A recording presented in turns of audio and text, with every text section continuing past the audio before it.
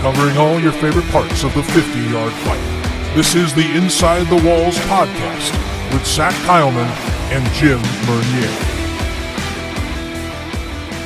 Good afternoon, good evening, and good morning, ladies and gentlemen, and welcome to Week 7's recap of Wednesday Rewind here on Inside the Walls podcast.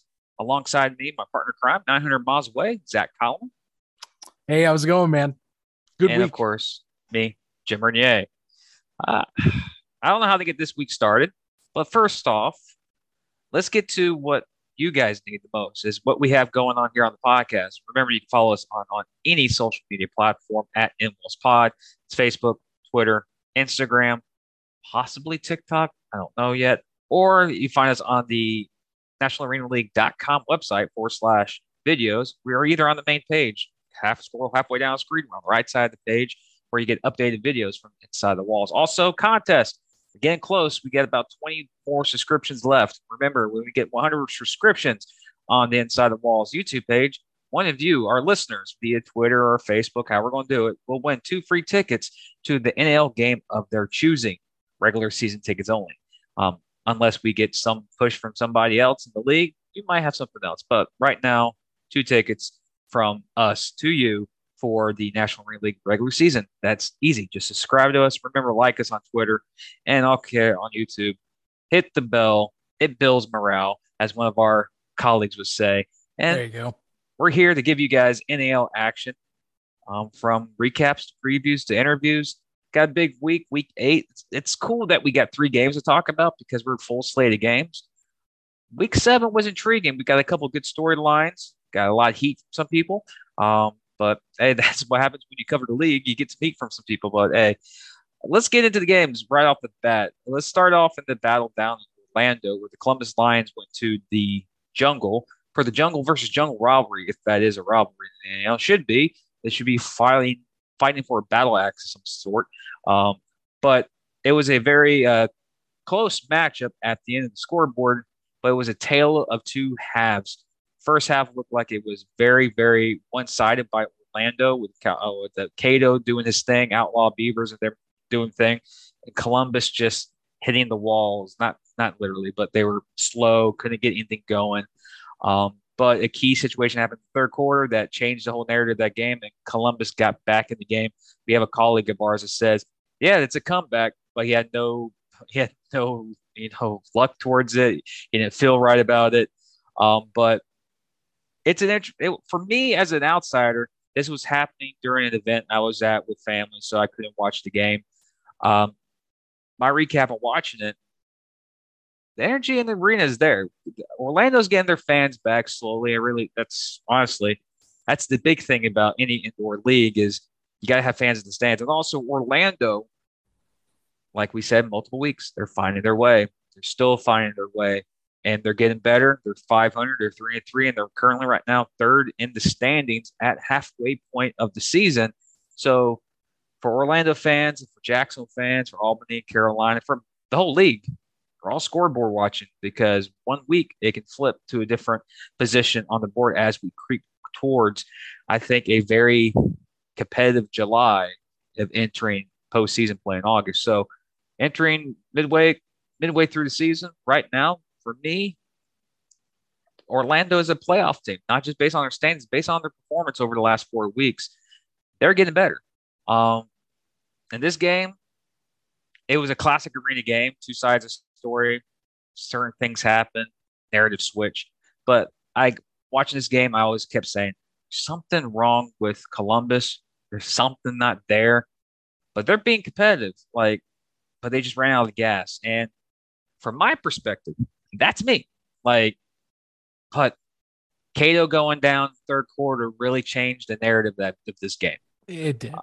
It really did. And I could talk to you about how great this weekend was, because it was all 3 games were competitive. But really, if you're watching this first half and you left, the Predators had everything going for them. They were defensively getting stops.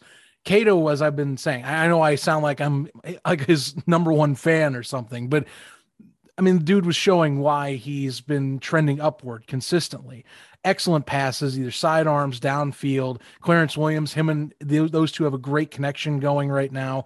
But mid third quarter, he goes down with an injury trying to stretch to the goal line, and things just kind of flip. D'Angelo Fulford was not, you don't expect to be thrust in this role like this. I mean, sure, backup. I guess you have to have some readiness, but when you have someone that has been kind of able to elude and keep himself healthy this whole time, someone that's been in sync with the offense so consistently this year, and you have to go to Fulford, who, hasn't exactly had as much of the expertise as, say, Cato has. So, Yeah. Putting that in perspective, it just was a big mess, just kind of a big mush of a mess to try and kind of limp to the finish line. And really, Columbus had opportunities second half. Once Rakeem went down, they had plenty of opportunities. They came back and were within a score. Yeah. To even take this one home. But, interceptions, late penalties, just a bunch of stuff going the complete wrong way. Darren Daniel is not fully healthy still. There was talk, we understand that he was taking shotgun snaps because he's still not mobile enough, which is, again, shotgun in our game, at least the NAL's game. That's weird. That's weird to see. I know obviously San Antonio does it, but overall you're supposed to, most of the time you go under center, you do the drop back, or if you're like Jacksonville with Arvell Nelson, you do a quick pass right out of the gate, get that thing straight up and out. But for them, they had to do shotgun because it was a necessity just to even get a pocket to form. So clearly Columbus has to win on their defense right now. Best scoring defense in the NAL right now, just as a heads up. If there's one thing Gibson doesn't have to worry about, these guys know how to play defensively and keep you in games. Clearly, though, this one should have been out of hand early. Rakeem obviously had a ton of it. And, I'll give credit to Orlando's defense, which in recent weeks has kind of been maybe not boat race, but they've had to do a lot of learning on the fly with this roster. And they came up on top late. Larry Beavers, a huge credit to him getting a late turnover to kind of seal the deal. He played great. I actually put him in as my Ironman vote of the week, by the way. So we'll see how that goes later on. But I mean, they came and got stops when needed. It was tight at the end, but it made for a fun game, I guess. Tensions rising and all.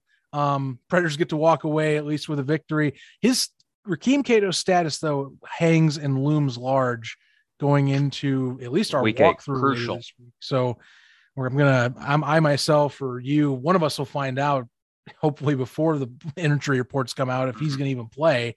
Because I mean, otherwise D'Angelo Fulford's going to need to really show me a lot more than he did last week, and that he'll have a week to play if it's the case or to start. But I there was obvious issues of concern. You might be 3-3, but I wouldn't be feeling great on the status of where Orlando is going out of this one, is what I'm saying. Agreed. Also, when a lot of people ask how, the offenses are crucial in the arena game, and we had the coverages. All three games have the broadcasting team doing things of how people understand the game. When you look at the stats of quarterbacks, especially in the arena game, I'm not talking about the outdoor game. Well, in the outdoor game, if you have similar stats, usually your team is really good, or you're struggling, or you're very bad. Darren Daniel threw for 4 touchdowns. He also threw for 4 interceptions. So those touchdowns canceled out those interceptions. You have to be positive number. If you have a quarterback that's 4 for 1, like 4 touchdowns and an interception, you have +3 advantage on that. That's pretty good, and most likely win that game.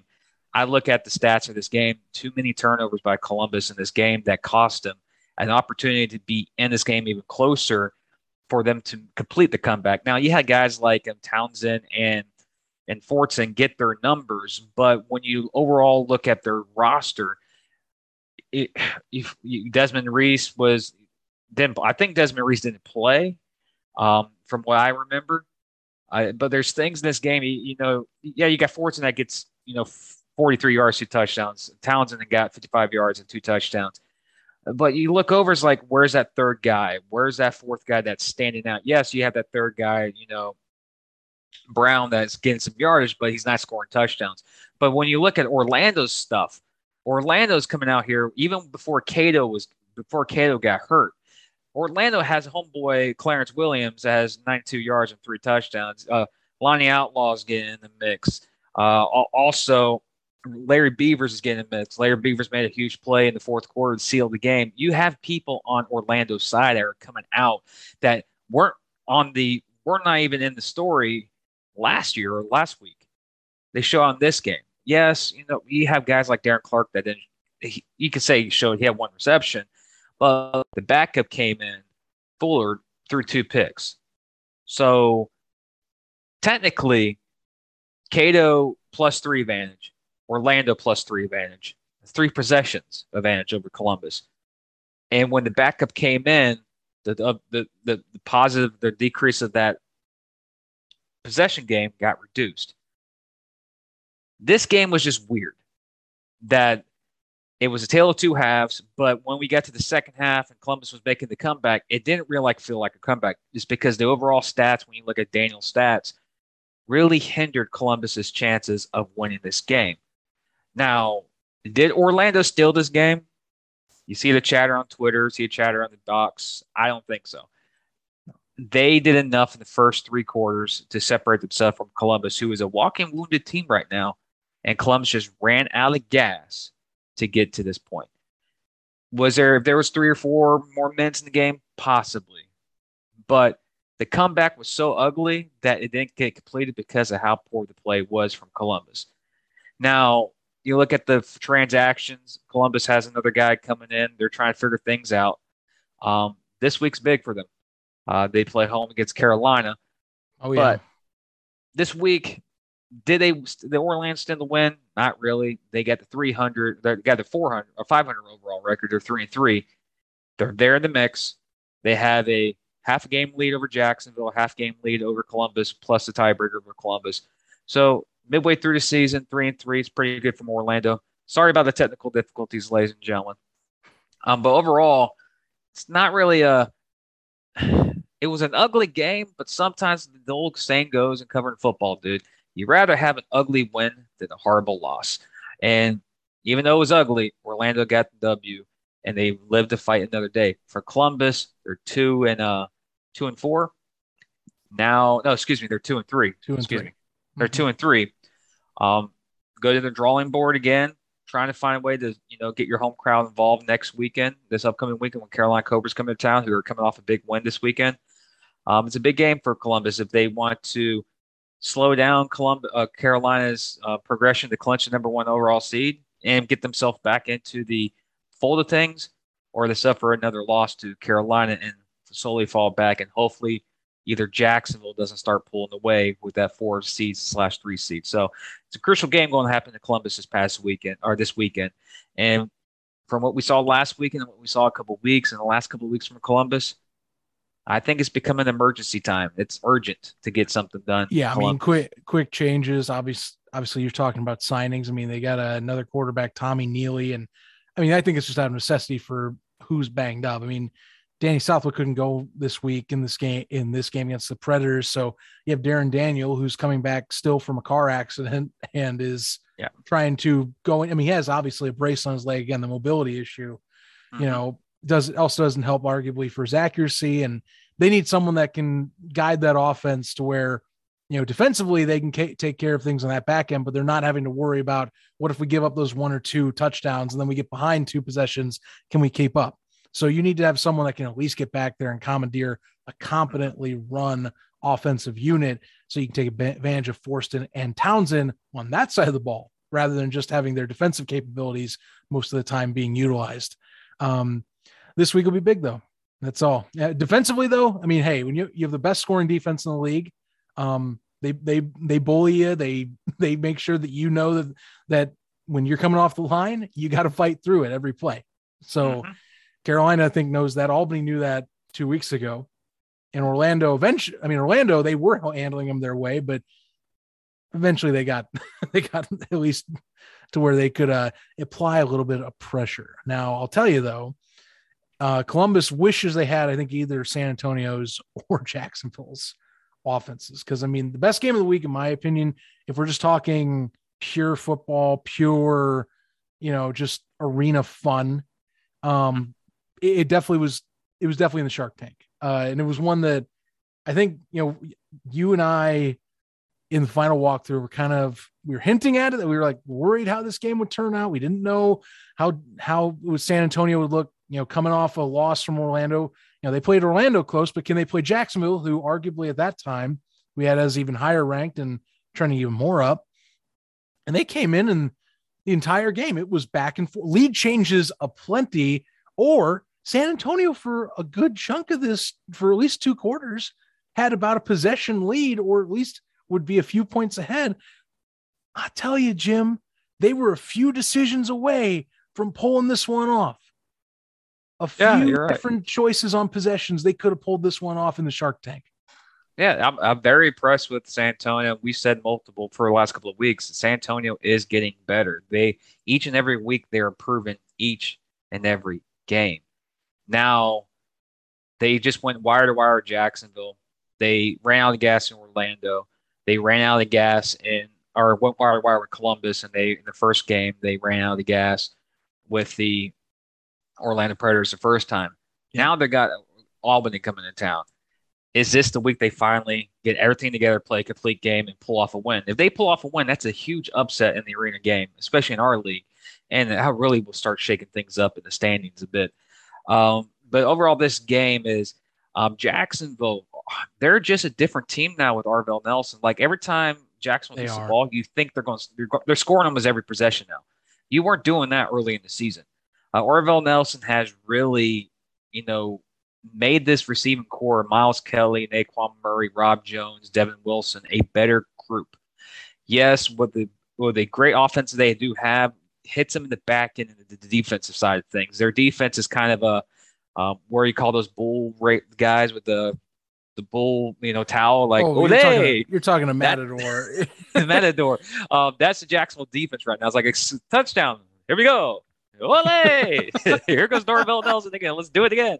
Defense come out. Ole! At least that's the thing. At least they stood up for a few 1 or 2 drives that really changed it. Because Arvell did throw an interception early on that made me think, oh wow, we can get it. It'll be a 2 possession flip for these guys, for at least for the gunslingers here, and gunslingers had to settle for a field goal. No. 2 field goals they had to settle for. 2 of them that makes me think, man, I wish you were just a little more aggressive on those plays, Coach Shaw. When you're already 0-4, I don't know. I mean, you get the ball back anyway. You already were touchdown up. What do you got to lose? And even later in this contest, they took the field goal to kind of pad their lead. It was like later in the 3rd quarter or mid 4th quarter, wherever they kicked their 2nd field goal of the day, and I went, man, you could have just gone on this 4th down, maybe see what you got. But I mean, that's just the nature of the beast. I mean, I can't knock them fully for taking points where you got it. Yeah. But the way the game flow is going, that's where I come from. Or, they're getting closer every week, but there's every now and then, and I know this is the background of the Gunslingers and where Coach Shaw was last year.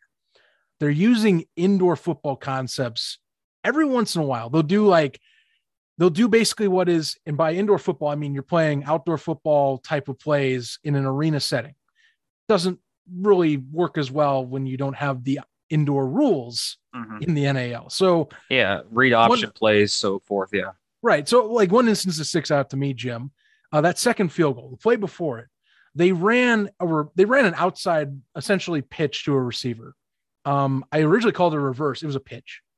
And I went, okay. And they got smothered for a 5-yard loss. And I went, okay, I get what you're trying to do, but shouldn't you run a jet sweep here? Like that's a more like something that's more arena-esque that makes more sense. A quick like outside edge play or something. I mean, honestly, the Sharks won just because they ran a similar deal with Arvell. They just went quick outside edge. It's hard to beat that type of play because there's little space to catch up and get that corner touchdown. So like they were within inside the 5.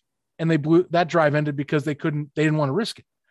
Yeah. So like, I think there's a few cutesy plays that Coach Shaw does where I'm like, if you get away from those, I think you have something, but I think there's just one too many of those concepts that he's holding on to. I'm like, you got to get away from those to me, play. What's best in this league is my opinion. And so I know what you're talking about. That play where they ran that pitch, it works in the other leagues because the linebacker, Jack linebacker, is a good 15 yards away. And you do those pitches in the NL, the linebacker is only 3 to 4 yards away, so he can chase you down quicker. In that case, he pitched it, and the DB was right there because he's following the receiver.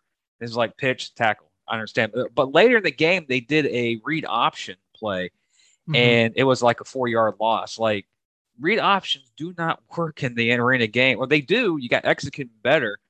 But if that Jack linebacker sees that play, what happening, it's a guaranteed loss no matter where it's on the field. There's just not enough space to run those plays or those ones that you need to have that outside edge. You have to focus on, think of it as an inside game. You know, you're either going to pass or, as many arena teams do, you do the quick handoff. You know, that's the one that's the off guard play. That is the jet sweep. Yeah, because at that point, your defense has to react within a half a second to what's going on.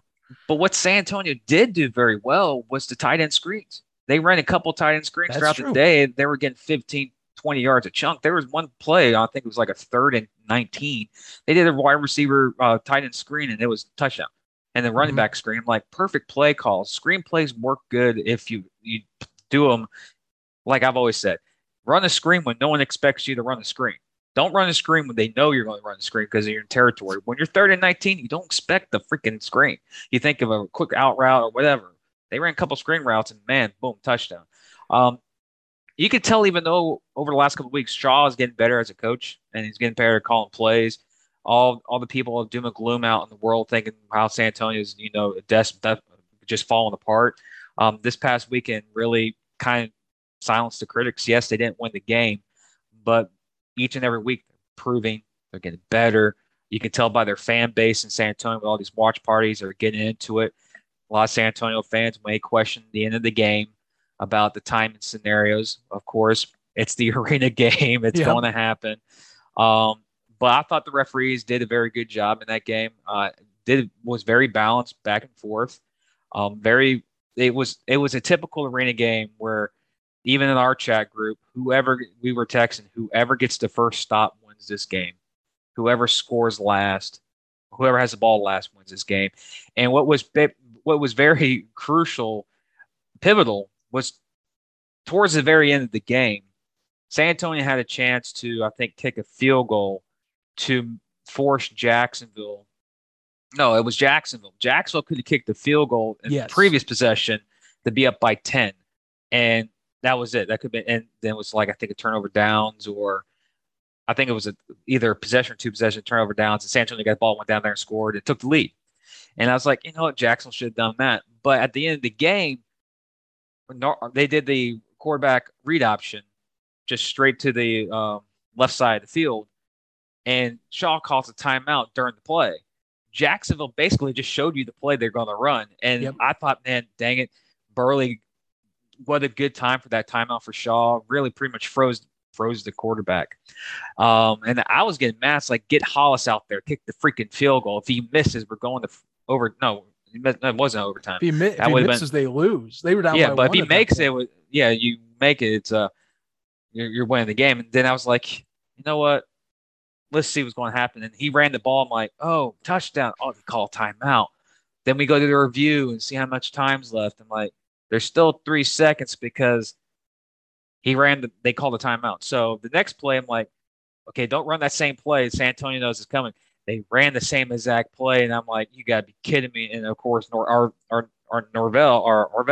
didn't run. He jumped in and got in. Then they reviewed it again. I'm like, oh, he's clearly in the end zone. What are you reviewing? Then there's like, oh, we're reviewing the time. I'm like, it was a read option route.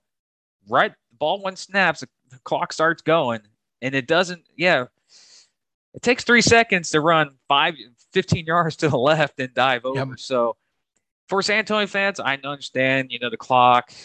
Then you had the Columbus situation a couple weeks ago. I just want to say, get used to it, because it's the arena thing. No matter what league you're in, no matter if this is the old AFL or the National Arena League, the clock issues always come to effect. And sometimes you get them, sometimes they burn you. And this time it burned San Antonio, but I think they did. I watched the game and rewatched it. the ending, yes, I understand what San Antonio fans are saying that the clock was spinning. I saw what they're talking about, but if you look at the reviews from what the refs were doing, they actually had the actual clock there, so it never changed for them. So they knew the exact time. But overall, San Antonio caps off to you guys. You're improving like crazy. Jacksonville escaped with this win. They didn't. Me and you both thought they were going. San Antonio's going to be tough. Third, fourth quarter, Jacksonville's going to pull away. Mm-hmm. Jacksonville never pulled away. It came to the very end. It came to a classic arena football game. Whoever has the ball last wins. I'll tell you one element of this game that I think really exacerbated any of San Antonio's chances as well. Mike Hollis being the kicker in this contest, if you notice, many of them weren't getting back to the backboard. Mm-hmm. So who's returning those kicks, Jim? Khalil Rashad. Not one of the more versatile returners in the league, arguably the best returner in the league besides maybe Kendrick Ings. And Miles Kelly, Naquan Murray was in that conversation this week because he got a TD as well. I know that both sides got one. 113 return yards. It was an interesting too. It was an interesting strategy what Burley was doing. I think he was telling Hollis to just try and kick as high as you can without hitting the scoreboard and wait till our guys get down there. And we've talked about Rashad all the time is that he is the weapon in San Antonio. And he can either be the defensive side of the ball, or he's a receiver, or he's a kick returner. You could say he is the best kick returner in the league by Kendrick Kings. Right now, I may have just offended everyone else in the league, but every Saturday or Friday you see a San Antonio game, Rashad's going for 30 or 40, sometimes all the way to the end zone. He did a couple of them against Columbus and did one against Jacksonville. I think got called back for holding, but still the explosiveness was there. Yeah, Jacksonville did very well in eliminating him. If Jacksonville didn't do as well like they did this week, San Antonio celebrating with their first win because there was a couple of drives there that Jacksonville couldn't kick extra points, and San Antonio's guy was nailing them. And you get that one kickoff return for a touchdown, you didn't kick that field goal because that was the same drive that you kicked that field goal. So you're not losing this game. You're hoping Jacksonville scores to tie this game. So it's it was a very exciting arena football game that came down to the very end. Yes, there's questionable calls, whatever. But San Antonio got a lot of respect in the league, got a lot of respect from Jacksonville fans, and got respect from for other fans watching in. Because at one point I saw on the stream, there were over 900 people watching Jacksonville's game. And that's a home game for Jacksonville. So that tells you when Jacksonville's on, people are watching. And San Antonio there playing a tough game, you got more people on your looking at the product. So it's a tough game, tough loss for San Antonio. But San Antonio, you're going home. You're finally home, and you're going against the Empire. So, yeah, you take the L against Jacksonville, but you get the win over the Empire. Trust me, you'll have a lot of people going, did I just see what just happened? So you guys are improving. And, yes, in the standings, you're only technically 2 games out of the playoffs, so you're not out of the race yet. Go make some noise this weekend and could be shaking up a couple of things. Yeah, they're going to have to get ready, though, and be prepared because, I mean, I don't know. If I'm Albany this week as we're going into this final one to chat on, I mean, it came down to what you wanted. You had your moment there to say we can get this, we can even it up. We have the one possession. Most of this game, they were keeping up. Then they were trailing for a little bit. They got a missed opportunity by Carolina, which we'll get into in a second. Mm-hmm. Right there on the cusp. You got to wonder, we'll talk on this right now, as Albany, build this week, the big game of the week, arguably their most important game in the season right now, if not the most important for the season, is it was being billed. Came up just short. 38 or 58-50 was almost not even that score. Honestly, that score got a 2-point tack on at the end there. One thing they did this week, they said Darius Prince, he's not going to be getting just one catch. He's going to be getting all the catches. So 125 yards, 4 touchdowns was basically the first guy Sam Castronova was looking for most of this contest. He was the guy, was what it was. But Carolina, it's how it is. They only lost by 2 coming into this one against the Sharks last time out. They come back and they say, okay, bigger game this week in terms of the standings. Let's just go execute. You know what? They did. Went into the hostile environment a second time this year. Came out on top. And you could even argue, it's funny, Albany had a few calls not go their way as well. That was what's even crazier about this. Very entertaining game. Honestly, this whole weekend, incredible, like just tight packed, closely competitive games, ones that were on the edge of your seat. This one had me on the edge of my seat at the end because when TC Stevens missed that field goal, I went, oh man, it's game time. We got it comes down to one possession, under a minute. Here we go. And wait 5 seconds. Intentional grounding. What? What? Yeah, this game had everything, honestly, from beginning to the end. And it was a classic battle of possessions. Like towards the end of the game when Albany tied the game and the announcer's like, it's a tie game now. Everything's up. It's go time. Technically, Carolina still owned the advantage of the possessions. So, yes, even though it was a tie game, Carolina still owned that possession advantage. Those are the small things in this game that you don't see in the outdoor game. The advantage of possession is very crucial. And the next possession, Carolina went right down the field, scored a touchdown. Oh, yeah, TC Stevens had a second half that kind of something that Albany to have was deuces. TC Stevens basically put the game, I think, to a 16-point lead in the second half. Then Albany came back, scored a touchdown. Then Carolina was being conservative at the end of the game, like a lot of teams do, trying to run out the clock as long as possible. TC thought it was guaranteed, missed it. Castronova goes out there, and Carolina's front four just like, you know what, we ain't getting this. No, there's no comeback here. Intentional grounding, and I didn't realize that a lot of fans in that arena don't know the rules of intentional grounding. One person said it was an uncatchable ball. I'm like, that does, yeah, but it doesn't matter when your quarterback is in the end zone. Just so we could clarify, you have to get out of the pocket to throw a ball like that. So if you watch the broadcast again, as it's been pointed out now a few times, or you can go back on YouTube, you clearly see Sam's right behind the tackle. Pocket is tackle to tackle. So if you aren't beyond that far shoulder of the tackle, that's still in the pocket. You have to get out of there. And the ironic part of it is Sam is arguably, besides maybe Arvell Nelson, really the most mobile QB in the NAL. He scored 2 rushing touchdowns in this game. And it's almost like he just had a brain fart. Like he just panicked and threw it away. It's like, well, I'll live another day.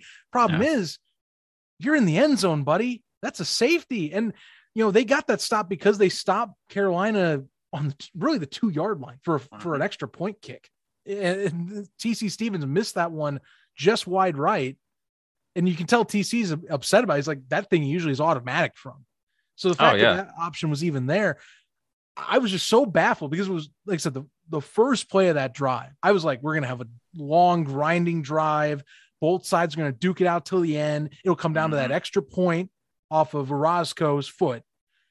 And it was the most anticlimactic way of saying, well, there goes a game, because once you have the safety, you also have to give the ball back. Oh, you mean like how Albany beat Jacksonville? Now the anticlimactic miss. I know. That was also anticlimactic for OT. I was so baffled. And again, it's because Sam is so mobile. I just think, well, man, scramble around. I mean, if you, in the moment, I can only, hindsight's 2020, Jim. I get it. Yeah. But like for him, I'm thinking, man, you couldn't maybe go to the left. You didn't see a lane. You just went a few seconds and I'm getting that thing out of there. Oh, you got to be kicking yourself. If you're Coach Manasan, Sam, you could tell after the play when he's arguing his case, the refs, it's a good call. Wasn't there other calls they missed? They're funny. There's one safety they got wrong, one they got right in this game earlier. But Sam, you could tell frustrated, completely disbelief at what just happened after that play.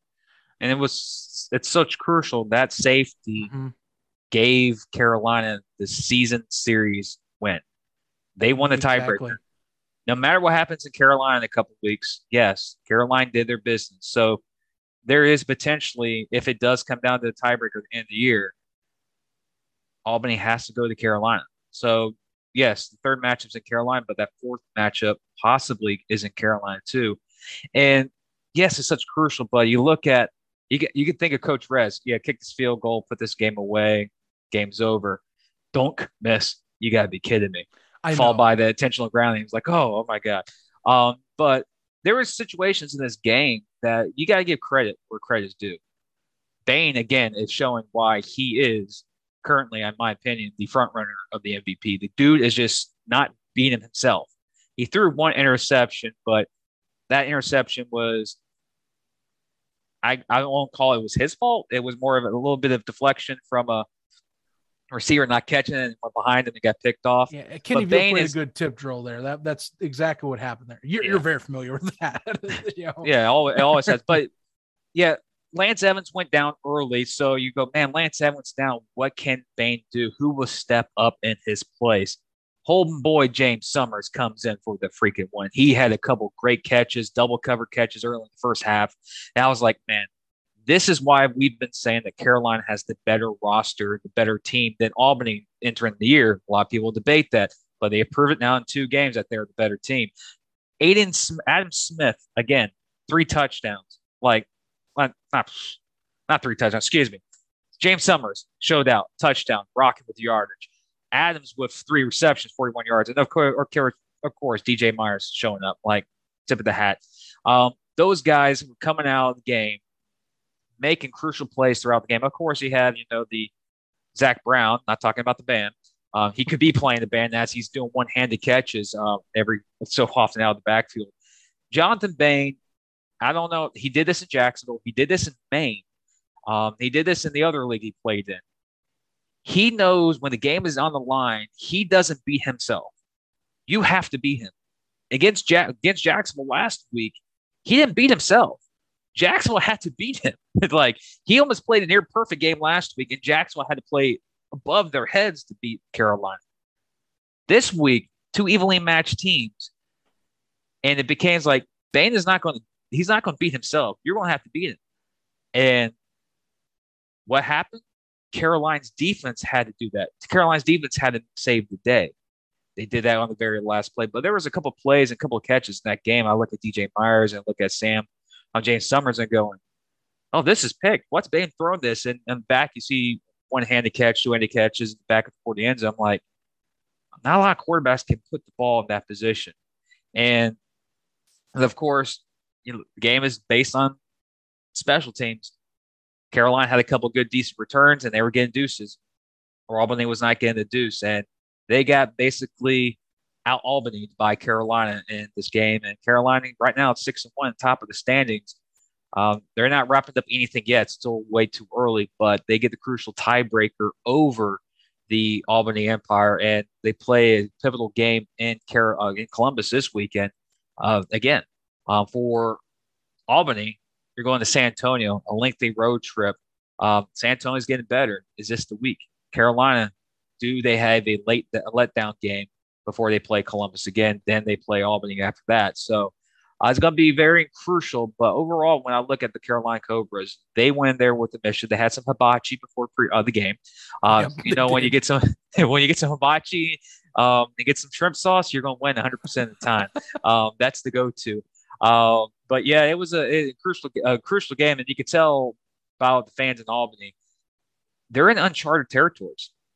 Like we've said, it's like Jacksonville. We're used to winning, and last year is like uncharted territory. Yes, Albany's still 4-2, but when you lose to the same team twice, you got to learn. You go, oh no, this is unfamiliar territory. Does this turn into a losing streak? Does this turn to a second half of the season that we don't never predicted, or does Albany answer?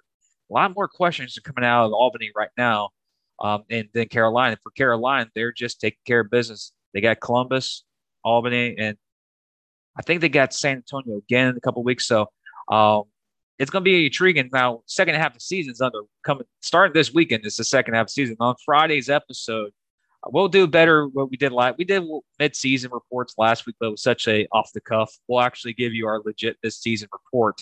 of our MVPs, Coach of the Years, players, defensive player, offensive player of the week, and what we think who is the Iron Man right now after the first half of the season.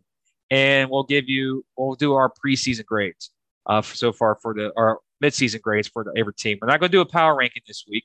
We might do it, but we'll just have it as a graphic so you guys know. But we'll do the grades of the teams, what we think are good, what we think is going bad. Just midseason report. That's on Friday's show.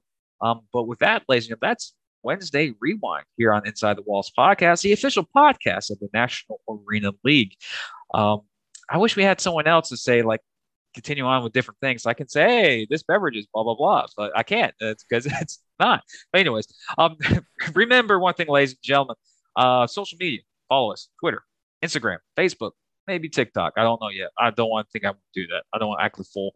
You already see me here 3 times a week. Act the fool. I won't do it again on TikTok. So follow us on Twitter at IntWallsPod.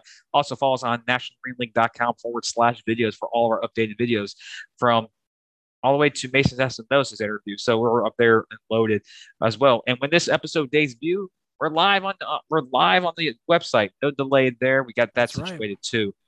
Also remember, like, subscribe, get 100 subscriptions on the Inside the Walls YouTube page. 2 free tickets to our fans from Twitter or Facebook, whatever, or even YouTube. Go ahead and do that. And we might have something else in the works because next week's a big week for this podcast. Yes, not league-wide, but for our podcast. We're trying to figure something out to give you guys something to shout out for 1-year anniversary of the Inside the Walls pod. And it's next Saturday, awkwardly during the same game week. But overall, it was a good week. Week 7 was this is what arena football should be. Just like this. Games came down to the wire, different type of ways to get to the final score. It's all nail biters across the board, just different ways to get there. Jack survives. Albany falls. Carolina's up top. San Antonio's still trying to find themselves. And a lot of question marks in Columbus. Will all those be answered in week 8? We'll give you that information on Friday, the final walkthrough. Before we leave, though, remember one thing. Diversify the portfolio. Be like Carolina. Spread out the wealth. And don't be a jack out of the box, man. Just don't commit penalties. Be reserved. Be Coach Rez.